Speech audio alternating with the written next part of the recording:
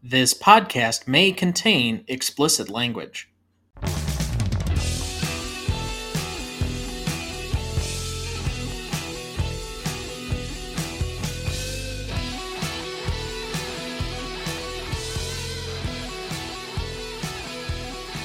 Welcome to the Greatest Movie of All Time podcast, the show that uses a unique grading style to redefine what the greatest movies are. I'm Tom Duncan.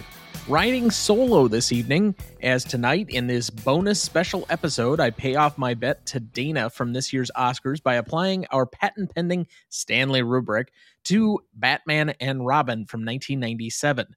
Directed by Joel Schumacher, written by Akiva Goldsman, music by Elliot Goldenthal, and starring Arnold Schwarzenegger as Dr. Victor Fries / Mr. Freeze, George Clooney as Batman / Bruce Wayne, Eric Lloyd as young Bruce Wayne, Chris O'Donnell as Dick Grayson / Robin, Uma Thurman as Dr. Pamela Isley or Poison Ivy, Alicia Silverstone as Barbara Wilson / Batgirl, although it should be Barbara Gordon if it were comic accurate, Michael Gough as Alfred Pennyworth, John Simmons as young Alfred Pennyworth, Pat Hingle as Commissioner James Gordon, Ellie McPherson as Julie Madison, John Glover as Dr. Jason Woodrue, and Robert Swenson as Bane, although before he transforms into this roided freak of a wrestler type that we get, Michael Reed McKay plays him before he's injected with the weird venom stuff that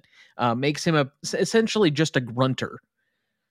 Recognition for this movie: Batman and Robin was wide released on June 20th, 1997.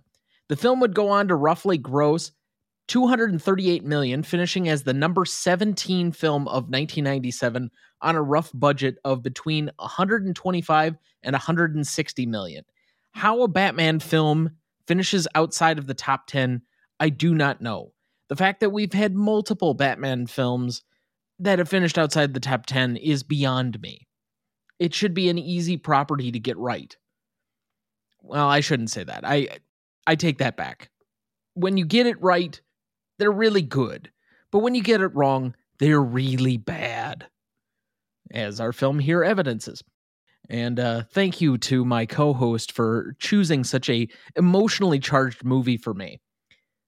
The film would hold the record for the highest opening weekend for an Arnold Schwarzenegger film until it was surpassed by Terminator 3: Rise of the Machines in 2003. Its opening weekend gross also remained George Clooney's highest until the release of Gravity in 2013. Well, at least George Clooney got a good movie as his highest grossing weekend. After Val Kilmer decided not to reprise the role of Batman, Warner's cast George Clooney as the fourth on-screen Caped Crusader after Adam West, Michael Keaton, and Kilmer. The film dropped off in its second weekend after poor word of mouth and overwhelming critic panning of the film, eventually garnering 11 Golden Raspberry Awards, winning for Worst Actress for Alicia Silverstone. And she deserved it. Batman and Robin is considered to be one of the worst superhero films and among the worst films ever made. In 2009, Marvel Studios president Kevin Feige said that Batman and Robin may be the most important comic book film ever made, and that it was so bad that it demanded a new way of doing things, and created the opportunity to make X-Men and Spider-Man in a way that was respected by the source material to a higher degree. Yeah, you can't just make a movie for selling toys. The audience actually demands, I don't know, a coherent plot. In an interview with Vice 20 years later after its release, director Joel Schumacher apologized for the film while taking full responsibility for its poor reputation, stating, quote, "I want to apologize to every fan that was disappointed because I think I owe them that. A lot of it was my choice. No one is responsible for my mistakes but me.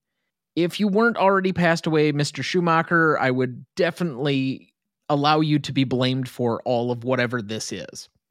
The nipples scene on the characters' costumes, first appearing in Batman Forever and accentuated for Batman and Robin at Schumacher's request, remain among the most defining aspects of the film. Recounting his involvement with the film, costume designer Jose Fernandez stated that he was opposed to sharpening the nipples, calling them ridiculous. In 2022, Tim Burton commented about Warner Brothers' decision to replace him as director with Schumacher after Batman Returns. Quote, "You complain about me, I'm too weird, I'm too dark, and then you put nipples on the costume, go fuck yourself. One of the few things I will ever agree with Tim Burton about. During the filming of Batman and Robin, Warner Brothers was impressed with the dailies, prompting them to immediately hire Joel Schumacher to return as director for a 5th film. If you thought the dailies were good on this, I mean, come on, Warners. You're just asking for this to be bad. Golly, how can you watch? Never mind. However, writer Akiva Goldsman turned down an offer to write the script. In late 1996, Warner Brothers and Schumacher hired Mark Protasevich to write the script for a 5th Batman film. A projected mid-1999 release was announced. Los Angeles Times described their film as, quote, continuing in the same vein with multiple villains and more silliness. Ugh. It gets worse. Titled Batman Unchained, Protasevich's script featured the Scarecrow as the main villain, who, through the use of his fear toxin, resurrects the Joker as a hallucination in Batman's mind. Okay, I could get behind that. Harley Quinn would appear as a supporting character, written as the Joker's daughter. Also not comic accurate. Schumacher approached Nicolas Cage to portray the Scarecrow. Why? Dear God, why? And Courtney Love was considered for Harley Quinn. You're just making bad decisions on bad decisions. This is like doubling down on bad. Clooney, O'Donnell, Silverstone, and Coolio were set to reprise the roles of Batman, Robin, Batgirl, and Scarecrow. Why the fuck would you want a rapper as your Scarecrow? I mean, yes, it would be a diversity play, but just bring back Billy D. Williams as Harvey Dent again.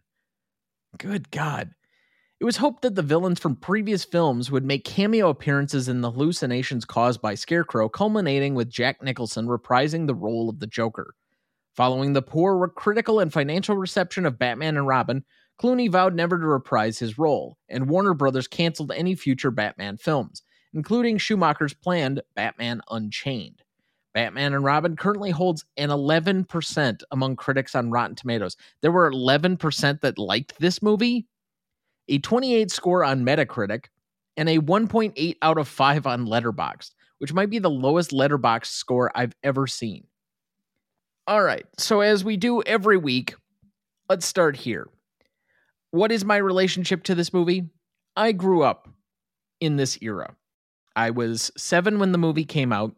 This was about the heyday of when I got into the toys, and I'm pretty sure that a bunch of my action figures and toys and other things were things that came out of this movie, down to the weird side henchmen with hockey sticks that are there for Mr. Freeze. They never really fit in on anything else, and their gear and equipment was kind of awkward and odd, but I still have them. And in fact, I think my fold-upable, basically mansion / bat cave that I had when I was like 7 or 8 is from this movie. So my connection for the most part is I didn't know anything about quality or the backstory behind Batman or much of anything else. At this stage in my life, I just liked Batman, and I liked watching the TV Land reruns of the Adam West Batman. So you can understand that I apparently did not have taste when I was 8. But truth be told, most of my understanding of this movie is that it took forever for them to make another one. With Batman Begins coming out in 2005, that marked like a significant moment in my life where I had an adult Batman film to go to. This, I think I watched once or twice and never really went back to it. For whatever reason, the Burton Batmans, the Schumacher Batmans especially, never really appealed to me. And as much as I hate this movie, I hate Batman Forever even more. Because, golly, Tommy Lee Jones and whatever Jim Carrey did is unbelievable to me. But this is still an abomination. I can't understand who thought this was going to be good. I don't understand what they were doing. I don't understand who this movie is for. What is this movie about? How can we sell a bunch of toys to unsuspecting kids without creating a movie that has a coherent plot or depth of character? It's insulting on the eyes and on the brain. Honestly, if I didn't have to watch this movie ever again, I think I'd be okay. It insults every fiber of my being that it still is out there. And the fact that we brought George Clooney, who I really like and admire, back into the Batman role as like a crossing the beams sort of moment at the end of Flash is, again, beyond me. Shelve this. Put this away so far that it should never be referenced ever again. Ugh. To wind this back a little bit, part of the reason I have to do this, just so everybody is up to date on what is going on with this episode. If you remember back to this year's Oscars earlier, you will remember that Dana and I both correctly predicted 17 of the 23 categories, but he won on a tiebreaker on who first appeared in the in memoriam section. And thus he picked this movie for me to review solely because of my relationship with and affinity for Batman. And this is by far the worst Batman film probably ever made, as most people think. Again, I still think Batman Forever is worse. Yes, for those of you saying Batman versus Superman, it's still much worse than that. At least I got some enjoyment out of that. There was a little bit more of a coherent story, or at least the makings of a story. It wasn't well edited. It wasn't well shot. It was overlong. The fight sequences didn't make a whole lot of sense, but it's still better than whatever the hell this movie is. So all this is to say, if there's one lesson I've learned, it's don't give the tiebreaker away to be sporting. Dana should be reviewing something by Pauly Shore right now instead of this. Let's get to our plot summary. In Joel Schumacher's second installment of the Caped Crusaders saga, Batman and Robin, Gotham City faces a chilling threat that goes beyond the typical criminal masterminds. A diabolical scientist, Dr. Victor Fries, aka Mr. Freeze, played with icy intensity by Arnold Schwarzenegger, seeks to freeze Gotham and hold it hostage until he finds a cure for his terminally ill wife, Nora. But this time, Batman, George Clooney, and his trusty sidekick, Robin, Chris O'Donnell, find themselves not only battling a frozen city, but also contending with Poison Ivy, Uma Thurman, a seductive eco-terrorist who can control plants and intends to transform the world into a lush paradise, even if it means eliminating humanity. As Gotham City descends into an icy abyss, Batman and Robin must set aside their differences and join forces with the mysterious and cunning Batgirl, Alicia Silverstone. Together, they embark on a race against time to stop Mr. Freeze and Poison Ivy from plunging the world into an eternal winter. Did you know? According to John Glover, Dr. Jason Woodrue, Joel Schumacher would, quote, sit on a crane with a megaphone and yell before each take, "Remember, everyone, this is a cartoon." It was hard to act because that kind of set the tone for the film. Did you know?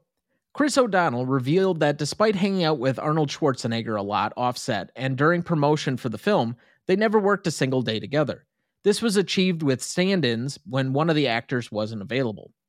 Did you know? Most of the scenes with Batgirl were cut because Alicia Silverstone had gained a few pounds during production and the wardrobe team had to refit her costume.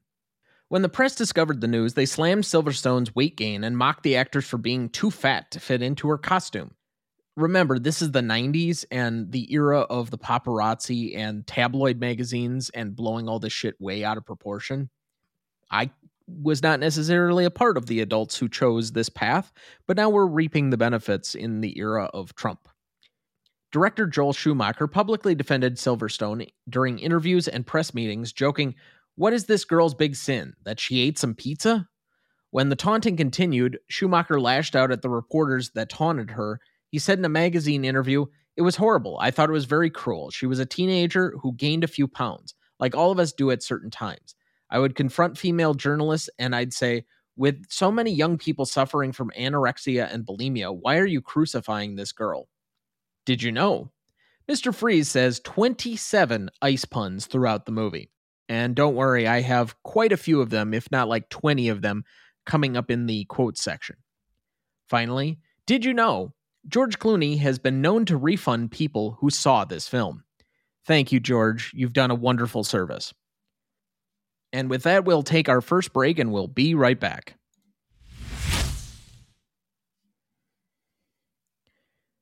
All right, first up after the break here is best performance, if there is such a thing. I'm going to go with George Clooney because I just like George Clooney. I didn't think that he was necessarily bad as Batman, but I've often maintained you can either be a good Batman or you can be a good Bruce Wayne. Ne'er the two shall meet. I don't think there is one actor that has been both a good Batman and a good Bruce Wayne. Christian Bale, great Batman, terrible Bruce Wayne. George Clooney, great Bruce Wayne, a mediocre Batman. Affleck, he was kind of mediocre at both. I thought he was okay, but, whatever. Robert Pattinson, good as Batman, terrible as Bruce Wayne. Now, I think that's partly due to the writing, but we'll see how this second movie plays out once the actor's strike finally ends. So I guess he did as good as he probably could have. Yeah. I'm not going to make this overly complicated. Best secondary performance, I'll go with Elliot Goldenthal. Yes, he was building on the previous themes that had been done, specifically the Batman theme by Danny Elfman. But it's not like he did anything terrible to ruin the music or whatever else. And it was one of the few exhilarating things in the movie is, they round a corner and they're going to go into action. The musical score will rise and all of a sudden we're going to see something cool. Well, at least the musical action was correct. Regardless, I thought at least the music was somewhat redeeming on the movie. People, I'm grasping at straws here to even get to these three. Most Charismatic Award. I'm going to go with Michael Gough as Alfred, partly because he was supposed to be the emotional catharsis of the film. The fact that he's dying from the same rare disease that Mr. Freeze's wife dies from, and then he kind of dies, but he doesn't really. We remove the stakes, and so he's fine. Unfortunately, to me, kind of undermines a lot of the emotional stakes with the movie. You had to find a cure. I would have let the old man die. I'm sorry. Alfred, he's died before in the comics. I think he can be afforded to be sacrificed on the altar of whatever this movie was. But that being said, he was better than Chris O'Donnell's rigid line reading, Alicia Silverstone's bad acting, and the ice puns from Arnold Schwarzenegger, or the basic one scene of Pulp Fiction acting that we got out of Uma Thurman for the entirety of the film. If you take her scenes from Pulp Fiction where she's doing the dancing with Travolta in the throwback restaurant, that's her basically times 10 on acid through the course of this movie. No pun intended. So I'll go with Alfred because I've already nominated Clooney and I thought, okay, this guy's close enough to being somewhat charismatic. He's at least lovable that you feel something when he's in trouble. If that's not at least charismatic of these characters, I guess I don't know what is, because I'm not going to watch this movie again if I don't have to. Best scene for this one, I have 7 nominees. I should have 0 nominees, but whatever. Best scene, opening diamond heist. Poison Ivy and Bane are born. This is just so campy and over the top. It's unbelievable. The charity event. Ivy steals Nora, which somehow is like a big plot point that she wants to be the new woman in Schwarzenegger's life. All she had to do was be a maid in his house. Alfred saved. Again, I'll nominate this already as the actual best scene because it had emotional stakes and I liked Alfred in the movies. But that's about it. Gotham freezes over, which they use the telescope in order to create a giant freeze ray that ices over Gotham. It's bordering on... I'm not even finding words to come up with how bad that plan is. It's like when my dad used to try and poison the water supply every time we played Batman with my action figures when I was 7. And then the final fight. Because, of course, with an action movie, you have to have a final fight, and it should be among the best scenes because it's supposed to be leading to that. However, it's terrible, like the rest of this film. All right, favorite scene. Alfred saved, again. even though it also annoys me because you should have let the old man die. And finally, most indelible moment, Alfred saved, because I don't want to think about the rest of this stupid movie. You could make a case for the bat nipples, but I'm not going to. All right, so that'll take us to our second break, and we'll be right back.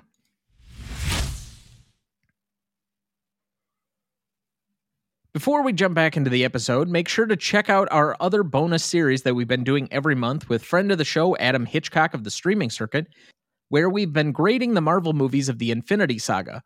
We just finished up Phase 1 and are gearing up for Phase 2 of the Infinity Saga in December with Iron Man 3. Make sure to subscribe to both feeds to catch these episodes. All right, we get to best, funniest lines. Here come the ice puns. Mr. Freeze. What killed the dinosaurs? The Ice Age. Mr. Freeze again. Let's kick some ice.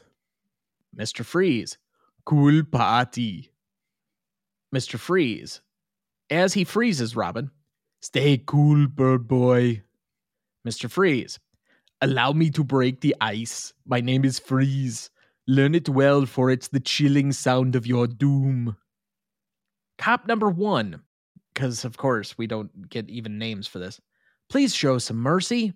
Mercy? I'm afraid my condition has left me cold to your pleas of mercy. Mr. Freeze again. Tonight's forecast, a freeze is coming. Mr. Freeze. Tonight, hell freezes over. Mr. Freeze again. I will blanket the city in endless winter. First Gotham, and then the world. Poison Ivy. Just what I had in mind. Everything dead on Earth, except us. A chance for Mother Nature to start again. Behold the dawn of a new age. My mutant plants have the strength of the deadliest animals. Once you have frozen mankind, these babies will overrun the globe and we shall rule them, for we will be the only two people left in the world. Mr. Freeze. Adam and Evil. Just shoot me. Mr. Freeze. If revenge is a dish best served cold, then put on your Sunday finest. It's time to feast. Mr. Freeze. No matter what anyone tells you, Ben, it is the size of your gun that counts. Says everyone at an NRA rally. And finally, my last quote that is apparently non-Mr. Freeze. Robin. Where's the snowman? Batgirl. Maybe he melted. Batman. No, he's just hibernating. Actual conversation in this movie, folks. I can't believe what passed for writing in the 90s. Okay, let's move to the Stanley rubric. Legacy is up first. Among the industry, this might have been the film that destroyed the Batman franchise. Thankfully, like James Bond, we've just been able to recast it many, many, many times, and they just keep popping up with new ones every 5 to 10 years. So thankfully, I appreciate Christopher Nolan ever more after watching one of these films and resurrecting the Dark Knight franchise. On the public side of things, who watches these films? I can't remember the last time that anyone came to me and said, I just watched Batman Forever or Batman and Robin last night and they were really great. If anything of these like 90s Batman films, you'll get the first two Keaton and Burton Batman films, the original Batman from 89 and the Batman Returns. Maybe people will still watch those. But outside of that, everybody is on the Dark Knight and maybe the newer The Batman with Robert Pattinson. Outside of that, there are not a lot of these Batman films that people return to. And I think it's thankfully sunk out of the public consciousness so that they can forget about the fucking bat nipples. So I'm at a 2.5 overall for Legacy. Impact and significance. It was a 1 from the critics who gave it, honestly, it probably should just be a 0. It really should. 11 golden raspberries might be like a record. I know there are some bad films out there, but you have to really be trying to get 11 golden raspberries. And I know that the Razzies has taken heat in recent years as being in mean-spirited and poor taste, but this is exactly why the Razzies exist to begin with. It's not a movie that should have been taken seriously, and everybody who was even involved can take a look at themselves and say, yeah, that was not a very good movie that I was in, and I'm sorry I was a part of it. If we could do that for all the really ridiculously bad, overpriced action films or whatever else that's out there, and yes, I know people are trying their best and their hardest, but if the box office isn't good enough to show us that, or show the studios why certain films don't need to be made, or that we need better creative control over the process that isn't necessarily studio notes, but also gives us some assurance that when we walk into a theater and plop down our $15, that we're not going to be bombarded with this type of crap. So I have a 1. I'll stick with the 1, be a little conservative. However, and this is going to end up meaning that it's the top scoring category, it still grossed a decent amount of money. It was the number 17 film. It had a lot of backlash. So I give it a little bit of points on the audience side of it for the negative impact or significance. Killing the franchise for an extended period of time, almost 8 years, is significant. So I had a 3.5 on that side for a 4.5 overall. All right, novelty. This is only novel in that it mixes two styles with no originality to itself. It takes on the Burton Gothic look of Gotham and some of the stylistic choices, the music, the car, etc., and combines it with the Adam West campiness. So neither of those two styles really blend together. So this was never going to be a good combination to begin with. And it didn't create a tone or a style to itself. It just took two things that I don't particularly like to begin with, combined them, and made something that was kind of extra crappy. It's like taking Red Bull and Jägermeister and then throwing in Kool-Aid on top of it and thinking that's somehow going to work. It's just going to be awful. So I only have a 2.5 on the novelty. Again, it's the fourth Batman film. He'd already done one. He kind of borrowed some of the same campiness. It felt like they were kind of phoning this shit in. I don't understand exactly why half of this was greenlit. And probably I shouldn't have even gone to a 2.5. Thank God this is not going to be officially on our list, because this is going to be by far the lowest scoring thing that's ever existed on this list, because I'm covering it and I'm not giving it that many points. Classicness. The aesthetic, -2. The female portrayals and diversity, -2. Alicia Silverstone's acting is terrible. They don't give her much to say. They cut most of her scenes. And what we get out of Uma Thurman's Poison Ivy is like William Shatner trying to grow plants or be a green thumb. The acting is like oddly breathy, and I don't understand her character's backstory or what she actually desired. She's just supposed to be cartoonish, which I guess is what they were going for, but then it doesn't make much for a good Batman film. So that's a -2. Nothing positive for this movie, and I'll throw in -1. It should be more, but -1 for the bat nipples. So if you're following along, that's 5 points off that I've taken so far from my normal baseline of 7. I get to a 2 for classicness. Rewatchability. The likelihood of me putting this on again ever is 0. 0. The likelihood that I would ever let it continue to play out is only if I were A, in a coma, or B, unable to find the remote, or C, that somebody else, like if I had a child and they wanted to watch this for the first time so that they could say they watched it, I would leave it on maybe for that, but I would probably leave the room. So maybe that's not me leaving it on and wanting to watch it, but I had a 0.5. So that's a 0.5 overall for rewatchability. We're almost to the end of this, folks. Audience score.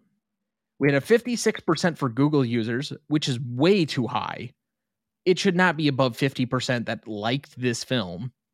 And we have a 16% for Rotten Tomatoes users. Again, way too high. So we had a 3.6 overall for audience score. So to recap the categories, we had a 2.5 for legacy, a 4.5 for impact and significance, a 2.5 for novelty, a 2 for classicness, and a 0.5 for rewatchability. then an audience score of 3.6, giving us a final total of 15.6, which is almost 8 points less than our lowest movie on the list, which was kind of a joke movie to begin with, The Room from 2003. So, yes, to say that I detest this movie would not be strong enough. And if you disagree with any of my commentary on this movie, normally I would provide you all of our social platforming and where you could find our email address or find our website or any of the other things. But simply, if you disagree with me on any of the scoring or the rest of it, unless you're going to argue that I was not low enough, go fuck yourself. Remaining questions. What was the point of this movie? Can't answer that, other than to sell toys. And that's never going to be the basis for a good movie. Something the studios should have learned a long time ago, and unfortunately it seems like we keep relearning some of these lessons over and over and over again. What the hell did they do to Bane? I know as much as my generation picks on the Tom Hardy version of Bane as being this campy, overly quotable because it's kind of funny portrayal of Bane, but it's light years ahead of whatever the fuck this was. A roided out circus freak in a Mexican wrestler's mask. It just doesn't make any sense. They took what was a really cool character that was created a couple of years before in the comic book series and made him into something that was just I'm running out of superlatives. And then finally, who was this movie made for? Apparently it was for children who wouldn't know the difference between an actual plot and just a bunch of cool looking action sequences or colorful stuff on film. I really don't know. And at this point, it can go safely back into the vault from where it came. The fact that this is even available on streaming is sad. I don't know why HBO Max or whatever it is called these days bothers to keep it up on their service. There are better things to bring back or to put forward. You have such a classic movie library. I'd much rather see thousands of other TCM classics cycled through than leave space for this and Batman Forever. I'll let you leave the two Burton films up there, but please, for the love of God, don't let anyone discover Batman Forever or Batman and Robin for the first time. All right. I think I've said all I have to say on this movie. I've done a good 30 minutes just straight trying to tell you never to watch this fucking thing and wondering why in the hell I allowed Dana to have the tiebreaker over me, even though we picked the same person initially. Oh well. So that's going to do it for this bonus episode. Thank you for listening. And the Oscar goes to... Make sure to join us for our next Oscars preview coming this next March. We have a lot of fun with those. We'll be doing our annual Oscars bet again, and hopefully this time I will come out on top because I cannot afford to do another one of these. Please like, follow, rate, and review, or whatever on whichever platform you have so that more can join in on our fun. You can also email the show at thenewRonnieDuncanStudios.com or email us at greatestalltimemoviepodcast@gmail.com. Find our new Facebook page under Greatest Movie of All Time Podcast, or find us on Instagram, X, or TikTok at the handle @GModePodcast. The Greatest Movie of All Time is a production of Ronnie Duncan Studios. Our show is mixed, edited, and written by Thomas Duncan. Our music is thanks to Purple Planet Music. Our technical provider and distributor is Captivate FM.